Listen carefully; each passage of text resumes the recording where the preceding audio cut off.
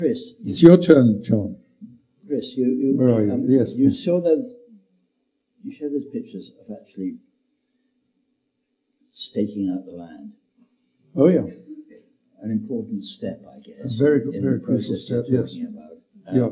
And what you have not, though, quite got to in that story, it seems to me, is, what you were doing in that process was everybody was actually understanding where they were going to come from. And in the process of doing that, you were beginning to see the dimension it and understand what they were doing.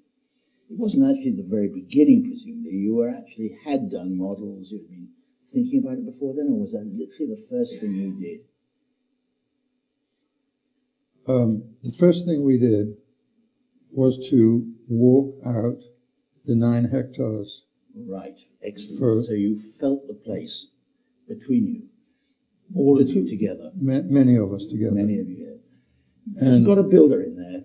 What's that? You hadn't got you've got a builder with you, but you hadn't got a construction firm with you. Yes, we actually did. Oh, did you? So you had Shimizu, or whatever it was. You had your Japanese big construction firm there with you, didn't you? No, well, we were very careful about that. One of the first things I did when I started to get serious about this project was that I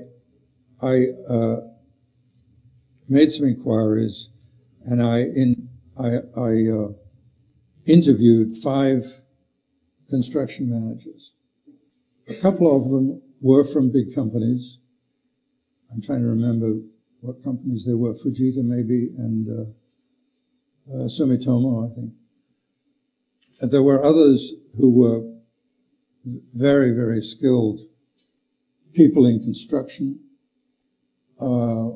Anyway, there were these 5 men. I talked to each of them for 2 hours, and I asked them all kinds of questions, and I listened to their suggestions. They knew what the scope of the project was. They gave me, of course, different pictures of themselves. They were all very capable people, very nice people. But there was only one of the 5 that I felt had real promise. He was humble. He was humble about materials. He was humble about his men, and so forth. And those are the things that made me recommend to Mr. Hosoi, our client, that person would be the best person to actually handle the situation under our directive as CES. So that was the structure that we created. And then in the end, it turned out to be yet another person, because there was a delay of a year or 2 years. And you have to go to considerable lengths to pick a person who knows how to make the right moves and who knows what will come out well and what will not come in well.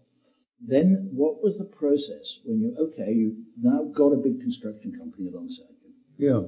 No, I'm not talking about the big construction company that's alongside me.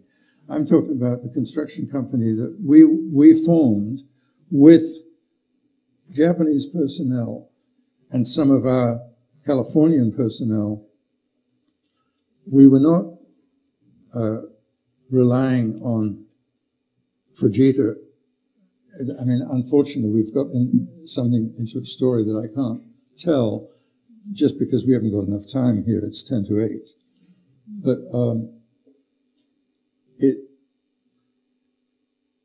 there are vast issues involved in this kind of thing, and bringing people, even a person who's a skilled field manager, will not necessarily know how to do it.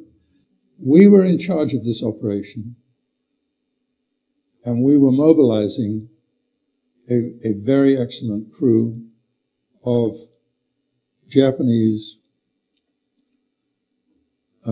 intermediate managers, and of course, above all, craftsmen who were carpenters.